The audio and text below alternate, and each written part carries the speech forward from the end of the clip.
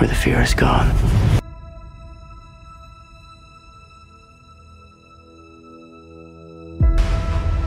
Only I will remain.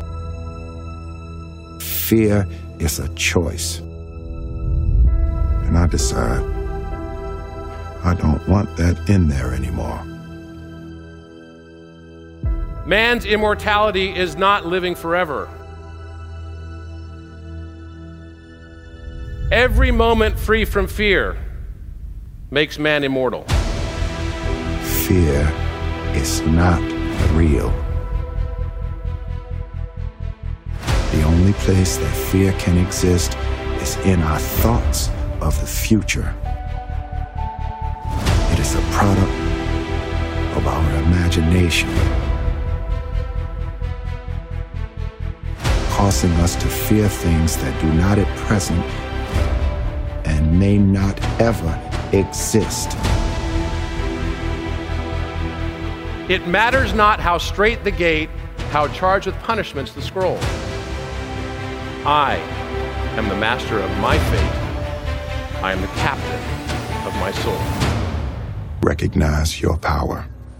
This will be your creation. This is going to define you. If you back off right now and you get scared and you give in to your fears and your anxieties, this is going to define you. Or if you just press forward and realize you can do this and succeed, it will define you in a positive way and you'll build momentum in that direction. You can do this. What can your mind do in 18 months if you free yourself from fear? Each of us is the master of our own fate. We can overcome fear with gratitude. We can overcome fear with intentional choice.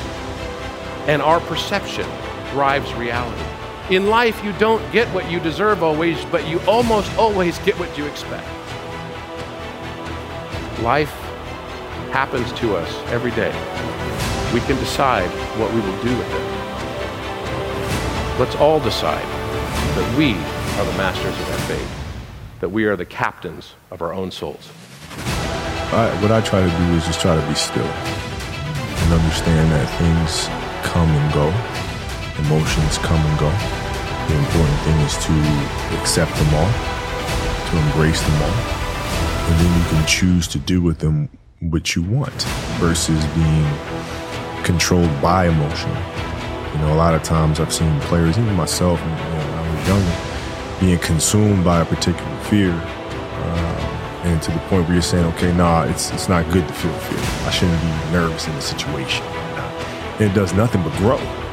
Versus stepping back and saying, yeah, I am nervous about the situation. Yeah, I am fearful about the situation. But what am I afraid of? And then you kind of unpack it. And then it gives you the ability to look at it for really what it is, which is nothing more than your imagination running its course.